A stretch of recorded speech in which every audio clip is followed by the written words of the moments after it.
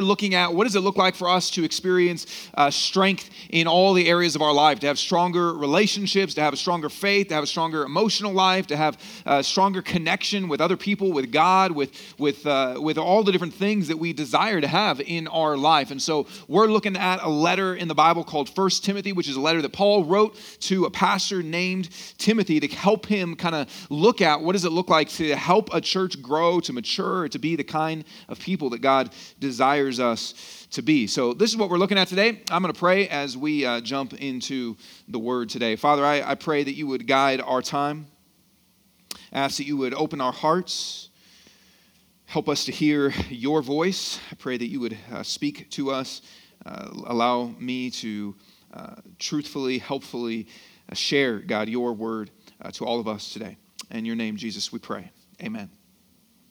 So if you're a Christian, one of the things that we desire to have is an attractive faith. We want our faith to be something that says something good about who God is. We don't want people to look at our lives and because of our lives say, man, I'm not interested in God. We want our lives to be something that actually draws people to God, to be something that attracts people to God. We want our lives to be, you could say in some ways, the best advertisement for God, for Jesus. We want our lives to be able to do that, to be able to show God. And there's everything in our life is something that is supposed to contribute to that. Everything that we do, whether it's our relationships or even gathering on Sunday, everything that we do in some ways is supposed to show the goodness of who God is. Everything that we do in our lives, all the parts of our faith and our relationships, and even what we do on a Sunday is supposed to show, here's who God is. Here's what God is like. And here's the big idea of this sermon, of this text that we're going to look at. The big idea is only a life that is submitted to God. Only a life that is submitted to God attracts people to God. The life that will attract other people to see who God is and know who God is and love who God is the life that is submitted to God. And this is true of all sorts of different areas in life. Maybe there's areas that before you weren't interested in at all, but you had a friend that was really kind of hyped up about something and even submitted themselves to something, and it started to maybe at least pique your interest towards something. I know I've had a lot of friends that have been into CrossFit and they're like, man, they swear by it, right? That's kind of what submission is in some way, where you say, this is the only workout, this is the best, it changed my life, this is the only workout I'll ever do anymore. And they kind of submit themselves to that thing, which then attracts other people or repels them. But oftentimes it can attract people to something and go, wow, if they have kind of submitted themselves to that, maybe there's something to it. And maybe you've got authors like that you say, I haven't read this book yet, but it was endorsed by somebody. And they said, the endorsement was kind of a celebrity person. And they said, I read everything this person writes. And that's like a submission. It's to say, man, whatever this person puts out, I'm going to read that. Whatever this person says, I'm going to listen to that. And so those kinds of things often make us go, okay, maybe I'm interested in that. I've got friends that are really into, and I'm not that much, and maybe some of you are going to hate me now, but the Enneagram test, and they say, man, that's everything, right? It's explained my whole life. You know, I didn't even know what my name was till I read this test. And then now everything makes sense in my life. And they've submitted themselves to something, which then oftentimes attracts people to that and go, maybe there's something about that. Maybe I should explore that. Maybe there's something about that. So this is true with God. The life that is submitted to God attracts to God. The life that is submitted to Him and says, every area of my life I give to you, the life that does that shows something about who God is and what He's like, and often then attracts people to God. That's what we want. We want a faith. We want a life. If you're a Christian, we want a faith that attracts people to God. But that's hard. It's hard to say. I mean, it's one thing, if there's a certain test you like or certain author you like or certain workout you like or certain diet you like, but it's hard to actually come to God and say, every area of my life is submitted to you. Every area of my life is submitted to you, and that's a difficult thing to do. And so what we're going to look at today as Paul kind of instructs Timothy in the life of the church, he's going to give us kind of three different areas that oftentimes actually we don't really think about submitting to God. It's going to give us three different areas and really in that reasons that we should bring those to God, submit those to God, which then helps our lives to attract to God. Now, before I read the text for today, I need to give some disclaimers. I've got 4 disclaimers. And anytime there's a sermon with 4 disclaimers, you know it's going to be an interesting sermon. So let me give you 4 disclaimers. First of all, is this. If you're not a Christian, or maybe you're not even sure what you believe, or maybe you haven't come to church in a long time and you're kind of checking things out, Jesus is the most important thing. And we want you to know Jesus. We want you to love Jesus. We want you to look at the life of Jesus and say, who is he? Did he die on the cross? Did he raise from the dead? And if that's true, what does life look like? That's where we want you to start. And what we're going to look at today, some of the stuff in here is kind of controversial stuff or some stuff that maybe you would disagree on. And okay, that's fine. This is not the beginning. This is not Christianity 101. I'm not saying it's not important, but this is not the primary, most important thing. And if you're not a Christian, man, we want you to know Jesus. That's where we want you to start. And then you begin to go, okay, if Jesus is who he said he is, what does that mean about all different areas of life? A second disclaimer is this: just because of the stuff that we're going to talk about today, I can create a lot of questions, and I can't answer everything. I can't address everything. I mean, unless you guys want to be here for 6 hours, which I don't know if you. I mean, it might be fun. We can order pizza in and see who stays, but I can't answer every single question. And there's a lot of stuff about this, and I've talked to people about this stuff for hours and hours outside of a Sunday, just kind of in personal conversations. And so if you've got questions, man, we don't want to ignore those things. We want to help you kind of process through those things or ask those questions and help you in those things. And so feel free to ask me questions, to email, or to ask, and we can give you recommended resources to look at. Even on the Next Step page, there's kind of recommended sermon resources that you can go at and look at. And then third thing is it's easy. Maybe this is most important disclaimer in some ways. It's easy to have our minds and our opinions on things led by whatever's popular. I mean, if it was 100 years ago, it's really easy to go, hey, whatever people believe kind of 100 years ago, that's what I believe. And whatever people believe today, that's what I believe. It's really easy to let kind of whatever popular opinion is, whatever the culture around us is, be really what determines our opinions. And a lot of times the Bible challenges those things. It confronts those things. And we need actually something outside of culture to help us know, hey, what is good in 2019? What's bad in 2019? Without that, we're always led by what's popular. So then 100 years ago, whatever kind of people believe, you're like, hey, yeah, this is cool.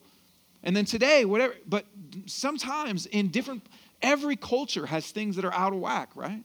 Every culture, every place, everybody, we know that, right? Every culture, every time, every era has things that are out of whack. And only if we have something that is above culture that actually speaks into it are we able to know what are the good things and the bad things to help us actually decide. All right, so there's a lot of disclaimers. And now you're like, what is this sermon about? Well, here we go, okay? Let me read the text. Here's what it says. This is what it says, 1 Timothy 2, 8 through 15. Therefore, which is based on everything we looked at last week, which is that God wants to save people. And God wants to save people. He wants to bring them into his family. He wants people to know him. So Paul says, therefore, God wants people to really know what he's like. God wants people to really see his heart, his character. Therefore, here's the instructions. I want the men in every place to pray, lifting up holy hands without anger or argument.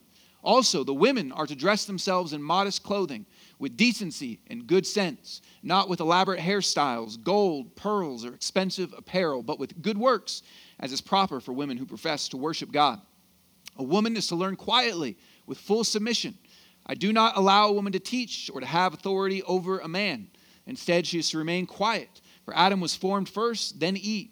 And Adam was not deceived, but the woman was deceived and transgressed. But she will be saved through childbearing if they continue in faith, love, and holiness with good sense.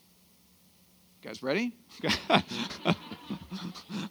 Let's pray again. Okay, God, would you, I'm serious actually. God, would you just open our eyes and our hearts to hear what you want us to hear today? I pray this in your name, Jesus. Amen.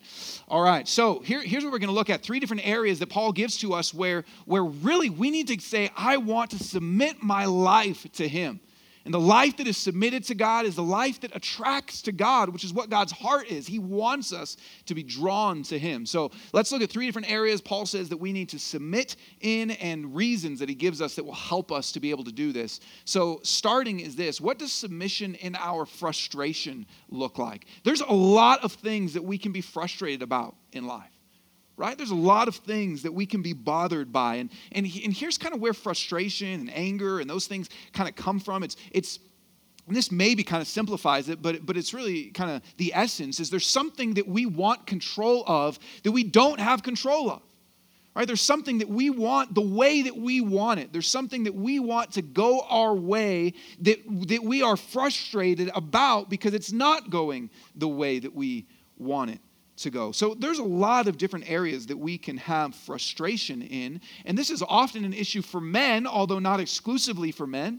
And there's a lot of things that Paul's going to say in here that he kind of says this is for men, this is for women, and those things are true. But it's also, man, those things can apply. I mean, it's not like only men are angry, right? But here's what Paul says. He says there's kind of 2 things. There's anger and argument that often happen.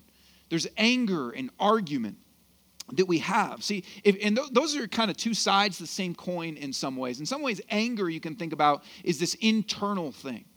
It's an emotion that we have, a feeling that we have when we want to control something, when we want things to go our way, but it's not going our way. Internally, we feel anger. We want things to be like this, and they're not. And there's a spectrum of this, right? There's things that, man, you are really angry about that maybe you're like, this is a righteous, just cause. And there's things kind of over here that you're just, you don't like traffic and you're angry because it's not going your way. I know I get angry all the time. I mean, maybe not all the time, but a lot of times. I get angry a lot of times, if I'm honest. At TSA, I a lot of times when I'm going on an airplane, I wear like just a zip-up hoodie, because it's just comfortable and, kind of whatever. And I go to TSA and like, hey, can you take off your jacket? I'm like, this is just a sweatshirt, this is just a hoodie. This is not a jacket. And so that bothers me. And so I know that. So that's like the righteous just cause, right? And then there's the petty things. No, but actually this is true. I did go to, this has happened multiple times, but the last time that this happened, I won't tell you when it was, but the last time that it happened, I was just like, I'm not going to stand for this. This is not okay. And so I said, he's like, hey, can you take off your jacket? And I was like, oh, this is just a sweatshirt. And he was like, oh, no, you need to take off the jacket. And I was like, what's the definition of a jacket? And he's like, an outer layer. And I was like, okay. And I was like, okay, I'm either going to get tased or and I was like, but there's some things worth dying on the hill of. And I said, and I looked at him and he's wearing his like button up, TSA uniform. So I was like, is that a jacket? And he was like, no, this is not a jacket. And I was like, but it's an outer layer. And then, anyways, so that, then I just shut up because I was like, I'm not going to be able to make my flight. That's stupid, right? But here's I want control. I was angry because there's something that's like, I want this to go my way and it's not going my way. I want things to be in my control. I want to be able to wear my sweatshirt that's not a jacket, and I want to be able to get on my plane. I want to be able to do that, and I don't have control of the situation. I don't have the badge. I don't have the uniform. I don't have that. There's a lot of things in our life that are frustrating because we're not in control. And so internally, one of the things we can feel is anger. Whether that's something stupid and petty like a sweatshirt, or it's kind of more intense things that you say, man, I want a job and I don't have that and it's outside of my control and I'm angry. I want my spouse to change in a certain way and they're not and it's outside of my control and I'm angry. I want people to listen to me and respect me and understand that my opinions are valid and I can't control that, so I'm angry. See, when things are outside of our control, a lot of times we get angry, or Paul says we argue, which is kind of the external expression of that. Internally, we may feel anger, and then we argue, which I was kind of doing both, right, with the TSA guy, kind of arguing with him. And we argue when we say, man, things are outside of my control, but if I can kind of force my opinion onto somebody, then maybe I will be able to have control. And so here's what Paul says, that a lot of times we have got life and it's frustrating.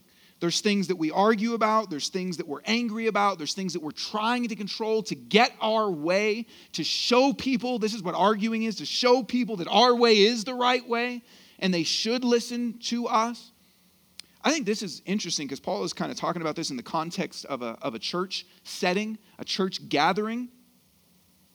And I think oftentimes, not always, but I think oftentimes the longer that you've been a Christian,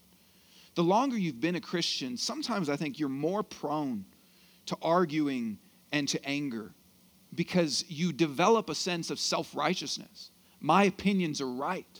What I believe is right, and so we are angry when people don't follow the way that we say. And God's opinions are right, but that doesn't mean that our opinions are always right. And we often can develop a sense of self-righteousness the longer that we are Christians, and then even though we've got argument and anger and maybe we're not at peace with people, we actually come into a worship gathering. We come into a place and we're ready to just kind of jump into the ritual, to pray, to sing, to listen to God's word.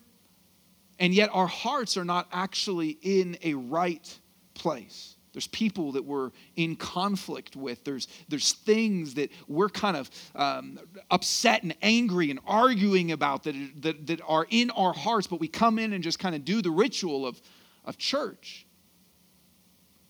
which actually creates hearts that are then unreceptive to experience what God wants. So let me ask you this. Who are you angry with? Who maybe are you arguing with?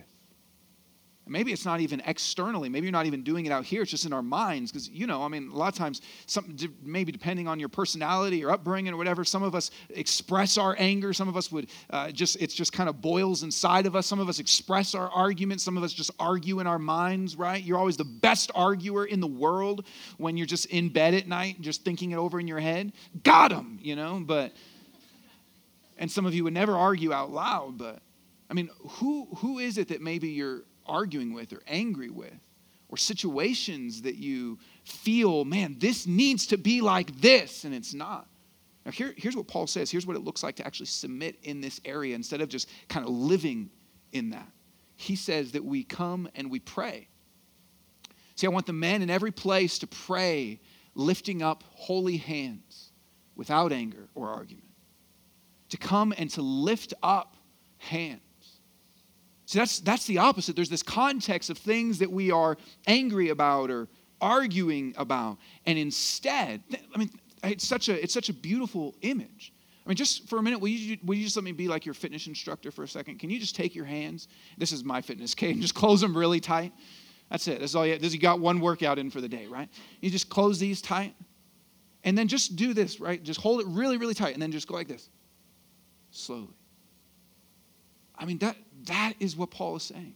Don't you just feel that? Like that's such a great metaphor spiritually of there's things that we are trying to hang on to control. And we're angry about them and we argue about them and we want them to go how we want them to go. And Paul says, here's what submission looks like. It's to just say, I'm actually going to open my hands. I'm going to open my hands. I'm going to lift them up in prayer. See, prayer releases control. It's hard to argue with someone if you're like this, right? If I just walked into TSA like this, they might actually tase me if I walked in like that. Like something's in his hands, But if you just, it's hard to get angry like this. It's hard to be in a posture of hostility when you're like this, because this is surrender, right? This is, I lift up my hands in prayer, which is the opposite of I tighten my hands and keep them close and I'm angry and I argue. It's to say, I submit to God. I submit to God. See, whatever you're angry about, whatever you argue about, whether it's a situation or a person, to bring that to God and submit to Him is to say, man, I give this to you because I know you listen. I know that you care. See, when Paul tells us to bring these things to God in prayer, what does that mean about God? It means He cares. Like whatever you're going through that is producing frustration and anger and hostility and argument, whatever that is for you right now, God looks at it and cares about it. He looks at it and says, yeah, release it to me. I care about it. I know you want things your way. Release to me. It's better with me in control. Release to me because I see it and I know that things feel unjust. I am the one that is actually a God of justice and knows what is right and knows what is wrong. He says to release in prayer, to submit to God. You see, that helps us. If we do that, that's a very freeing thing, isn't it? I mean, what if you really do that? Like, instead of just arguing and angry, you just, even this week, just begin to say, okay, I'm gonna just open my hands and open my heart to say, God, I want you to have this. I just want you to take this.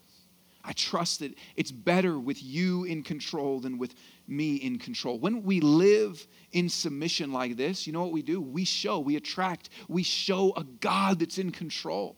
We show a God that can be trusted with all the difficult things in life. See, the big idea is that the life that is submitted to God attracts to God. And when we submit in whatever our frustration is, we show a God that's in control, that cares about the difficulty and frustrating things in our life. Second thing that he tells us to look at of the different details where we need to submit to God, he says there's some things in our appearance that we need to submit to God. What does submission in our appearance look like? And he gives this specifically to women, although again, man, this applies to you guys also. And I'm one of them also. But he says this, what does submission in our appearance look like? And he gives kind of three kind of criteria for women to think about. The women to dress themselves with modest clothing, not with elaborate hairstyles, gold, pearls, or expensive apparel. So he kind of gives these three criteria that guide what the appearance is to look like. It's to be modest, it's not to be elaborate, and it's not to be expensive. Now what's he talking about here? This is kind of weird. I remember in high school, me and a friend, a gal, we were at some, like outdoor festival thing in Portland, and there was a guy with a sign, which is always, that's always a good experience, and he came up to her and said, like, the devil's metal is in your ear, and because she had earrings on. I was like, what? I didn't know the devil was in charge of Claire's or Hot Topic or whatever, but it's like that. I don't know if that's exactly what Paul's talking about here. That, hey, maybe some of you ladies, you look at hey, don't have any braids. So, take that. Some of you, it's time to take that braid out, Got pearls, you got gold. Got to get rid of that. We got offering baskets up here. We're going to melt it down, and turn it into a gold pulpit or something. I don't know what we're going to do. Probably don't have that much gold. But what's he talking? Here's the thing, okay? In all times, in all cultures, those are important principles.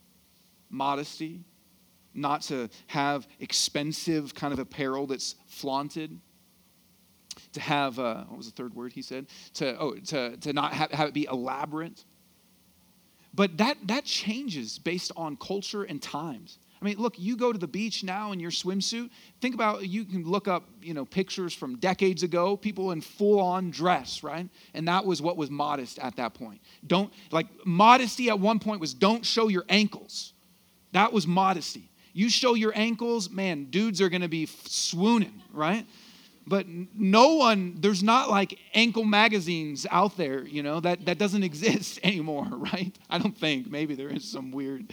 I haven't Googled it. But it changes, right? In cultures, it changes. There's certain things in some cultures, in other places in the world that are not here in the U.S. that you would say, man, that is modest for them. No one's going to go into some, rainforest village and say, hey, you need to actually be wearing this and this and this. So here's the thing. Modesty and expensive and elaborate, all those things vary by culture, by time, but the principle is the same. And the principle is this, that do you have a heart?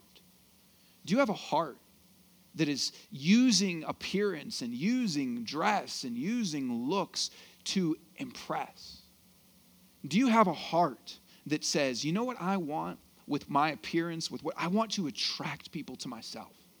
I want to impress people with myself. That's the heart of what he is talking about, that changes for them, the braids and the pearls and all that. I mean, there was actually kind of, the best kind of images if you've seen like the Hunger Games and people have these crazy braided hairstyles that go like all the way up and or like, either Hunger Games or maybe the opposite end of the spectrum, like Whoville, Dr. Seuss, same thing, these crazy, and that was kind of what they did. And it was this very ostentatious, look at me, and there'd be jewels in the hair. And he's saying, that's not what you're to do when you're coming in for church. It's to be saying, I want to impress with myself. I want to draw people to myself. Now, here's what I think is interesting. And here's where I think what Paul says is really helpful, actually, even to us in 2019, so far removed from this culture. I think our culture is really confused about this. I think our culture is really confused about this because there's kind of two sides that keep swinging back and forth where you've got like, man, we really need to have strong body image, like be body positive, and hey, everybody's beautiful, and there's this big emphasis on kind of self-acceptance and your body image, and know that you're beautiful, and know that you are so beautiful no matter what it is, And then there's also this obsession with, we just had the Grammys, the Oscars are coming up, best dressed, worst dressed. It's like, what? There's a big confusion. I thought it was just body positive, self-accept, but no, let's actually look at everybody and assess how beautiful they are and where they fall, and fashion's a multi-billion-dollar industry where it's like, you better wear the right things.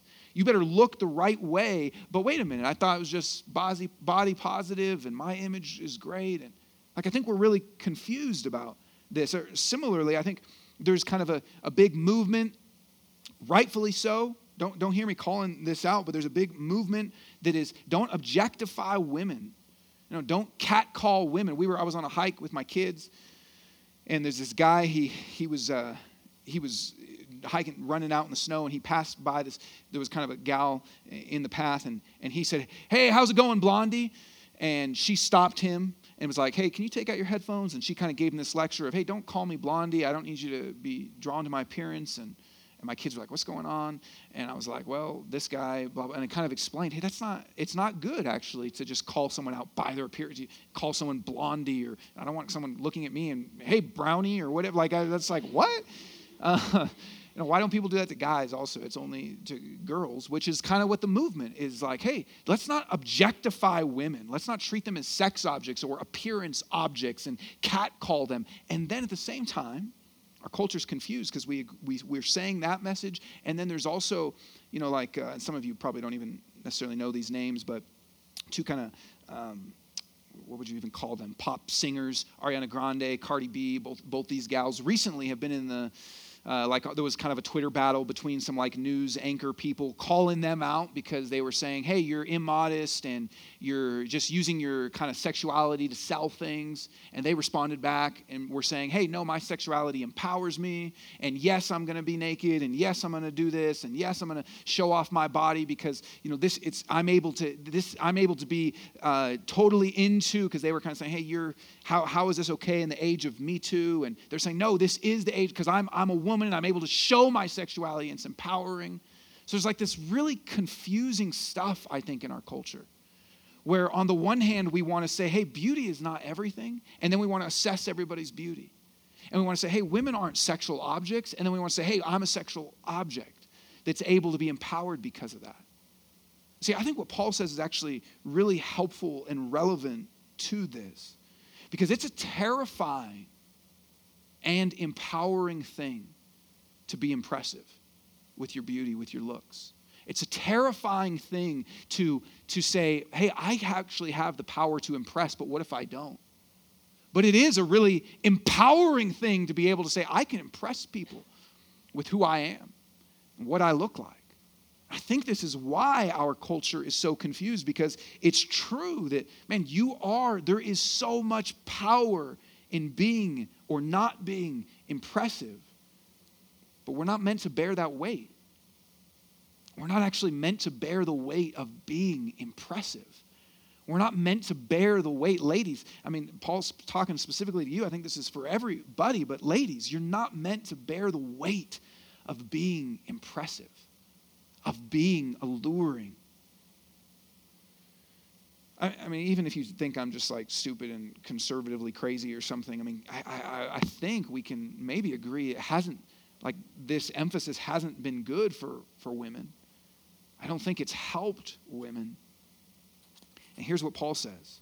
He says, no matter the culture around you and what everyone else is doing and what they say is beautiful and what they say you need to do to attract and impress, and no matter the culture around you or even the desires within you, he says this. He says, your life is more.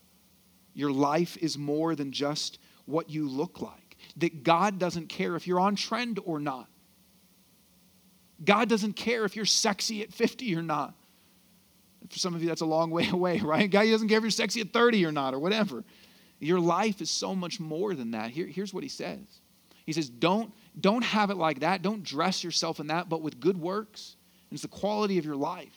With good works, as is, and this is the key part, as is proper for women who profess to worship God. You see what he's saying is it's not about your beauty at all. Whether you are beautiful or not beautiful. It's not about whether you are if you are an object of sexuality or not an object of sexuality. It's about your life, and your life is not intended to actually to draw impression of yourself, but to actually show how impressive God is. That's what worship is. See, worship is to ascribe worth with our appearance, with our beauty, with our dress. Our inclination or tendency can be to say, I need to impress with me. He says, instead of that, you can actually show how impressive God is. Doesn't that take the weight off? Like, what if you don't have to be impressive? Doesn't that take the weight off if you don't have to be impressive, but your life can actually be used to show how impressive God is? What if your life, what if your looks, your appearance in no way has to say, I need people to see this and be impressed, but instead you can say, I'm actually going to live my life to show how impressive he is, to show what he is like. That's what our life is meant to do. That's what, ladies, your life is meant to do. It's not to show how beautiful you are, but show how beautiful he is. Is that your focus? Like, I don't look around our church and think, man, we've got a huge issue with this. Everybody's naked and like, I mean, that's not like I don't think that, but I know that there can be things happening inside of us still, right? I know, man, there can be struggles inside of us that are still weighing. But isn't it freeing to say, my life is actually meant to show his beauty? So it doesn't matter what's here, it matters actually how I live. Is that your focus? What if, ladies, you put as much energy into caring about your appearance as you did into showing how impressive God is with your life? Guys, what if, for those of you that are single guys, what if instead of being so concerned about what that future potential, partner, woman, date might look like, you were thinking, man, what is her life like? I mean, I don't want to call anyone out that has used Tinder or anything like that, but I mean, it's interesting, right? That probably the biggest, most popular dating app right now is I'm looking just at someone's face and saying, basically, do they have worth? Nope. Do they have worth? Nope. Do they have worth? Yep. Instead of, well, like, what if there was pictures of people like on Setup and Teardown? Like, that would be more like, okay, yeah, okay. Oh, man, that girl can pipe and drape, that would be more like, that would be much more appropriate, is to say, what is the quality of someone's life? Are they showing how impressive God is? Or are they just trying to show how impressive they are? Here's what happens. When we submit our appearance even to him, I mean, isn't that an area we don't really think about? Like, what does God think about my clothes? But if we submit our appearance to him, that actually shows a God. It attracts to a God that is focused on loving and serving others. Because our lives are saying, I'm not all about people seeing me. I want people to see this good, loving God, so I live to love and serve others. That actually shows a God that loves and serves others and cares about others. And finally, and here's kind of maybe the most, touchy subject. What does it look like to submit in our gender? What does submission in our gender look like? And here's what we believe. Here's kind of some of our cultural mantras or kind of just deep embedded ideologies that we have. We believe that to find myself, I need to look inside of me. That really what matters is to be true to myself, to discover myself, to then express myself, that nobody has the right to tell me what's right or wrong for me, but what I really need to do, what's most important, is to be true to me, to follow my heart, to discover who I am and be that person. That's what we believe. But you know what often happens then? We're given this heavy weight of creation. If it's on us to discover ourselves, to be true to ourselves, then we really have to form an identity for ourselves. And it's not just that we have to form an identity for ourselves. We have to project that. People have to be able to see that. It's no use just creating and fashioning and being true to yourself if nobody else can see it. So we've got these messages that say, what I need to do is be true to myself, and then I need to express myself for others to validate that self that I've created. Part of the breakdown in our world today is nobody agrees on anything. Because everything is be true to yourself, so how can anyone say that this is right or this is wrong? So you've got no commonality to appeal to. This is why our world is so why our world is so divided. Why this political party can say this political party is so evil, and this political party can say, what are you talking about? You're evil. Why people can be at war with one, because there's no commonality. There's there's nothing by which we are all saying we are trying to conform to this. We're all saying, no, I'm being true to me. And you are so against who I am, how could you be okay? But this person's just being true to them, and you're so it creates division.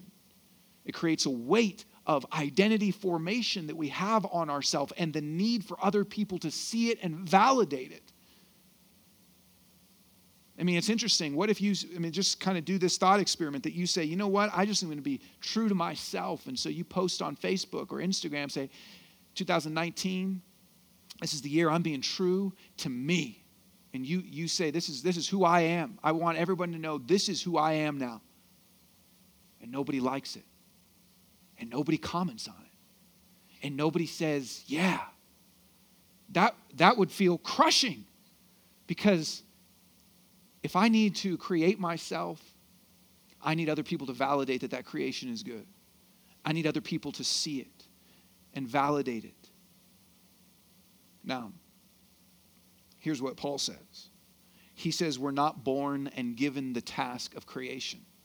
We're not born and given the task of needing to form something in us. He says we've been formed.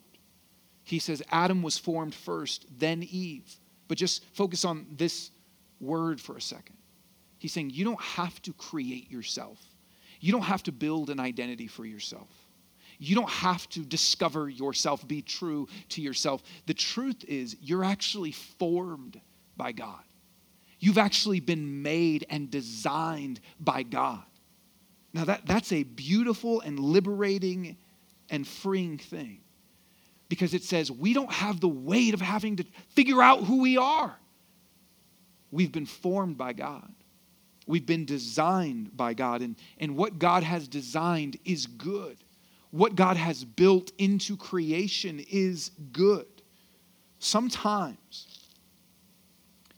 we feel like, man, to really flourish, I need to just be free. To really flourish, I need to be free without any constraint to tell me who I can be or what I can do. To really flourish, to really thrive, I just need to be free. There's an illustration that I've heard that I love kind of around this, that is to say, look, if a fish said that, if a fish said, look, to flourish, I need to be free, so I don't want this water telling me what to do and who I can be and where I can go, and hops out onto dry land. Say, I want to be free. I don't want to be constrained. What actually happens? The fish wriggles around and flops around and dies, right? It suffocates in its freedom. And Paul is saying this. Paul is saying, look, God wants you to flourish. He wants you to thrive. He wants you to be everything that you were designed to be. A fish is most free when it's swimming in water and being who it was made to be. A fish is most liberated when it looks at the ocean and says, I was made for this, and I'm going to be who I was formed to be. Sometimes my kids will kind of argue with me about something. It's not, well, all the time my kids will argue with me about something. That I want something good for them, right? I'll say, hey, I want you to brush your teeth.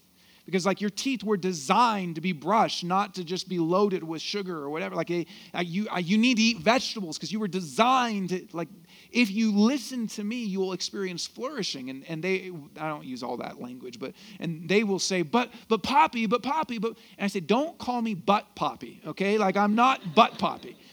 And it's kind of a joke with them because kids love butts and farts and whatever. But it's also to say like, hey, don't instead of your immediate reaction being butt Poppy, instead say, okay, like you, I bet you want good for me. So that's why you're asking me to tap into the way I was formed, that my body actually needs to eat vegetables, that my teeth actually need to be brushed. And see, we can bring that to God too, though, with everything. Is but God. And Paul is saying this. The way you were formed is where you will experience flourishing. When we tap into our design is when we experience the most freedom, even if it feels restrictive, like water for a fish or vegetables for a child. That's what Paul says. He says, to start with, we need to understand we were formed, we were created. So what does this look like? How does it actually play itself out in our gender? How does it actually play itself out? And he's speaking again in the context of a church, and here's what he says. He says a woman is to learn, which by the way was controversial at the time. That's not controversial today, but at the time this just shows us, man, the Bible's not afraid to confront culture where it needs to be confronted. The Bible's not afraid to say this is wrong, actually. Women should learn. It says a woman is to learn, and we'll come back to this part in a second, quietly with full submission. Then he says, I do not allow a woman to teach or to have authority over a man. Now, this isn't saying that a woman cannot teach in any way whatsoever, that she has to be completely quiet. There's other places in the Bible that talk about in a worship setting, women prophesying, or husband and wife couples that are mentoring a man named Apollos and teaching him the Bible. But this is talking about in a church setting, in a public worship setting, and the words to teach or to have authority. To teach or to have authority is the kind of clues as to what is he actually talking about here? What does he actually mean here? And this is the job description that Paul and the rest of the Bible gives to those that are pastors. So the job description, the primary job description of pastors is to teach and to have authority. And we'll talk about some of that next week that Paul will go into.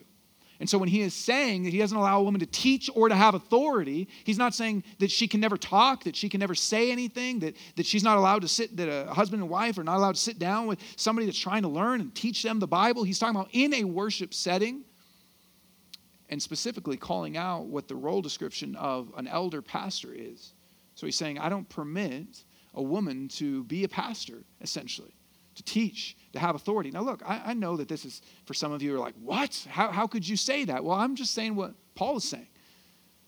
This is Paul's words. I do not permit a woman, I do not allow a woman to teach or to have authority. And then he gives two reasons.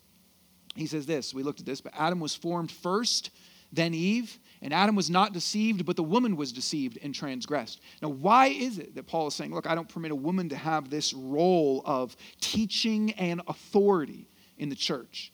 And he gives two reasons. The first is the formation. He says, God made Adam first. Now, that's not, first doesn't mean that one is better than the other, but it does indicate that God made Adam to be someone that was the leader, which is what he's saying. He says Adam was formed first, that there's a primacy in his creation as the one given responsibility. And secondly, he says the woman was deceived and transgressed, so he doesn't allow women to have authority. This is not saying women are more gullible, or just saying, hey man, women, you can just deceive them with anything. You can trick them with anything. He says Adam was not deceived, but the woman was deceived and transgressed. So is this saying, hey, man, women, you can fool them about anything. It's not what he's saying. If that was what he was saying, then he would say a woman couldn't teach anyone, and not just in the church setting or authority over a man. He would say, don't let women teach anybody. And if that's what he was saying also, then you could say, well, that's not really fair because Adam might not have been deceived, but he sinned. This is going back to creation, and Eve eats the fruit, and then she gives it to Adam, who's with her, and he eats the fruit. So he would have to say, hey, the woman was deceived, and she sinned, and also don't give men any fruit, because they ruined that, or something. Like there would have to be something that Adam's not off the hook for. So what is he talking about when he says, here's my second reason. First, built into creation, God made a principle that men are given the primary responsibility for leadership. Second, he's saying this. That was usurped by Eve in this case, and things broke. You see, what happened is God instructed Adam not to eat of a certain tree. And then what happened is Eve is with Adam, and she's listening to the serpent talk about the fruit. And she actually, instead of allowing Adam to lead in that moment, and Adam in his passivity did nothing, she usurps the role of leader, listens to the serpent, and instructs Adam in what to do, gives the fruit to him. And he says, I'm going to follow you. I'm going to let you be the leader, which is part of why God, when he comes to the garden, even says to Adam, in his rebuke to Adam, why did you listen to the voice of your wife? Which isn't to say that men should never listen to women, but in this case, what Adam did was give over leadership to Eve and allowed her to usurp the role that he was to have. So Paul's point here is this. First, God created man first, which instills in creation a principle of leadership that is given, primary responsibility. And second, that if that pattern is broken, things break. Things get messed up. Things are destroyed. When men either are passive or give up primary responsibility of leadership, things get broken. That's what Paul's point is here. Now, let me say this. That pattern is still destructive today. When men give up the calling to say, I'm going to take primary, loving, servant responsibility. The Bible talks about this in so many other places. This is just kind of a snippet. But when it more fully defines that, when men give up the calling and the role to take primary, loving, servant, Jesus-like responsibility and leadership, things break. I have talked to many women that have said, man, I wish my husband would lead our family spiritually. I wish my husband would pray more with me or the kids. I wish my husband would just kind of, even just from a planning standpoint, plan more date nights or lead more and take more initiative. Look, Sarah made a joke about it if you were in here about the announcements even of like, hey, the Facebook event. I think there actually is a Facebook event for the guys, but kind of, hey, the women have a Facebook event, but men don't, But even something as simple as that, right, is to say, man, why is it that she can say that and we can go, yeah, of course? Why is it that men are known to be the people that are passive and irresponsible? Why is it that that's just like a given to say, yeah, you know what? Men are stupid and women are not. Why is that like, oh yeah, that's cool? I think that explains a lot of the problems that we have in our culture in so many ways, that this pattern is still destructive. Listen, I love that women are doing well and fighting for equal pay and rights. And also, I love that. That's not anything that this is talking about. But it does hurt my heart. I wish I could have 15 sons and give them growth hormone pills that grow them up now, and that I could somehow raise them. Because, man, I look around at our church and other churches and see so many single ladies that are godly, mature women fighting to follow Jesus with their lives, saying, yeah, but where's the Christian dudes? They can't even put a Facebook event up. I think there is one, so I'm not really calling people out in here. I'm just saying. Sarah's single, by the way. So,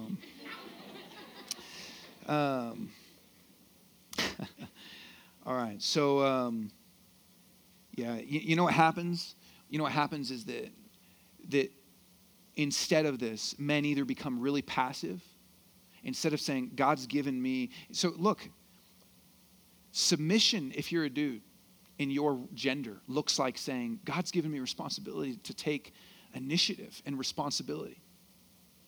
That's what it looks like to actually submit in your gender, is to say, I'm supposed to do this. For some guys, that's really hard. I'm not like that, and that's not, that's just, or whatever. And so men often are very passive, or in overreaction. I think this is what we see so much, in overreaction to saying, I need some bearing of responsibility and initiative. Guys become all sorts of horrible jerks. Like toxic masculinity develops when there's no masculinity. Toxic masculinity develops when it's saying, hey, there is no such thing as masculinity. It doesn't matter.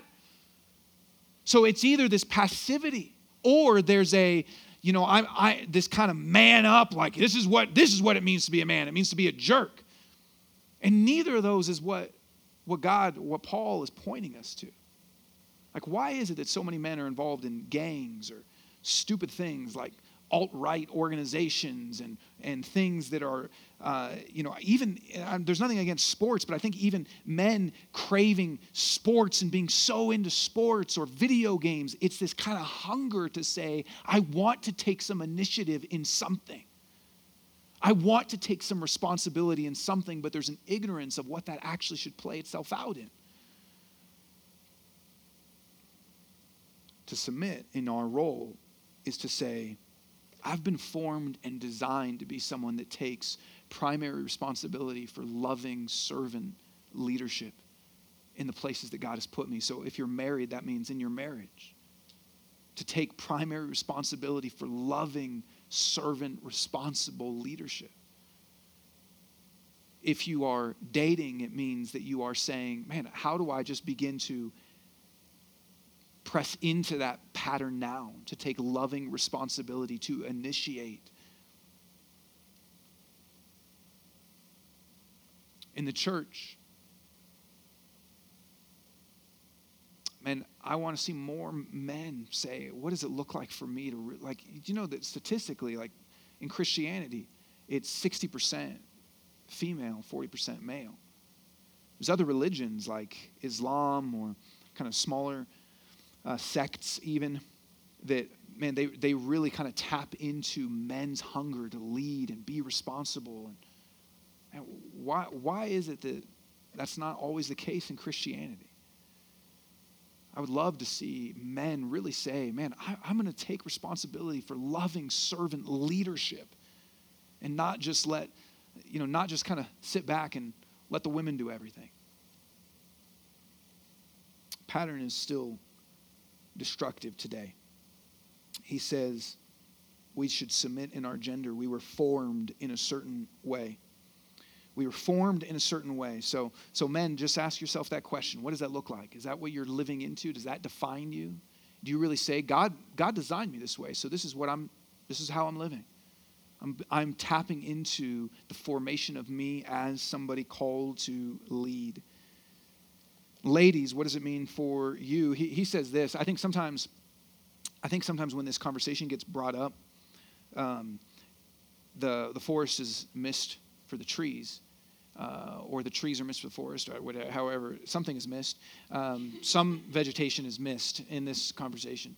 And what happens is there's this big debate of like, hey, is this even okay? And is this controversial, blah, blah, blah. But it misses what he actually says, which is a practical application, which is to a woman to learn quietly with full submission. Again, he's talking about kind of in a church context. And so just the direct application of that, let me just ask you ladies, and don't answer this out loud, but even when you come in here, because that's what he's talking about, do you come in with a heart to actually say, I want to learn. I want to receive. Or do you come in kind of hostile already? Do you come in kind of, this can't be true, this can't be right? Or do you come in actually saying, I want to learn. I want to receive. Now, this is the posture that anyone should have. If you're a dude, you should have this posture too. This is where I'm saying a lot of this applies to everybody. Like, it's not that guys should come in rowdy with arrogance. I mean, it's that everybody should have that posture. Say, I want to learn. I want to receive. Not always be looking for, I want to kind of prove what's false or what's not good or what's not right, but I want to quietly, with full submission, receive. It's impossible to learn without that posture.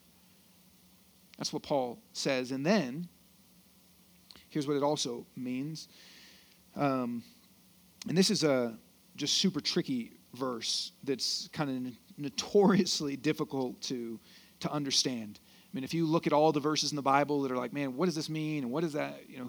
This is on the top of the list of difficult verses to kind of get, because there's nowhere else in the Bible that says anything like this. So it's kind of hard to understand. So I'm going to show this and then just kind of even present to you. There's kind of different thoughts on this. But here's what it means even for you ladies. Here's what he says. He says, Adam was not deceived, but the woman was deceived and transgressed, but she will be saved through childbearing if they continue in faith, love, holiness, with good sense. So what does that mean? I mean, there's nowhere in the Bible that teaches salvation by reproduction. There's nowhere in the Bible that teaches that. So it would be really weird if he meant that.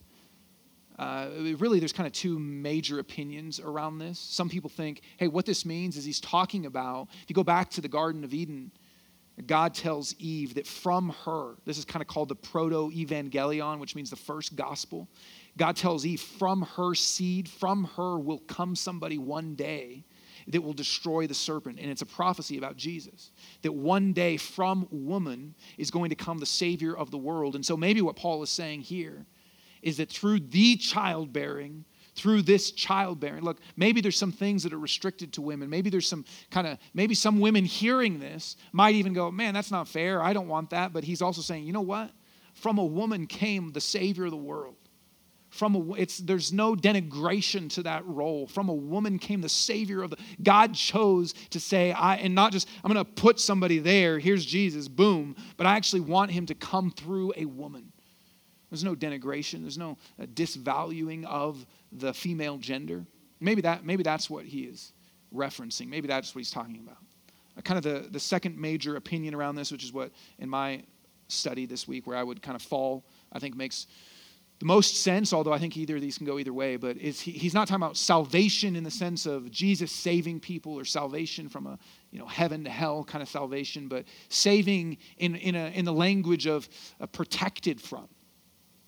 That she will be protected from this damage that can be caused through childbearing. And it doesn't, in childbearing isn't even just the childbearing, but it's symbolic of femininity. It's to say, look, if women tap into the femininity that God has created them with, if they submit in their role to who God has formed them to be as a woman, not just a genderless being, but as a woman, and she'll be protected from the damage that can be caused from usurping that role. And if she continues in faith, love, holiness, with good sense, just like would be what we would all be called to in the roles that God has given us. So essentially saying that you flourish when you tap into your formation. And that makes the most sense to me. Not to say that women are saved as they have kids, but to say that, man, as you tap into who God has made you to be, you're protected from all sorts of damage that can be caused. When you allow yourself to submit to the role that God has given you, as the whole context is talking about, that's when you actually flourish. That's when you actually experience the most freedom. And for females, kind of the penultimate aspect of your gender is childbearing, but it can be all sorts of things. Many women can't have kids, and so it doesn't mean that that you have to do this. It just means that this is kind of the aspect of femininity that's most unique to females. So what does it mean to submit in our gender? Let me say this. I know it's kind of a long sermon, but there's so much in here.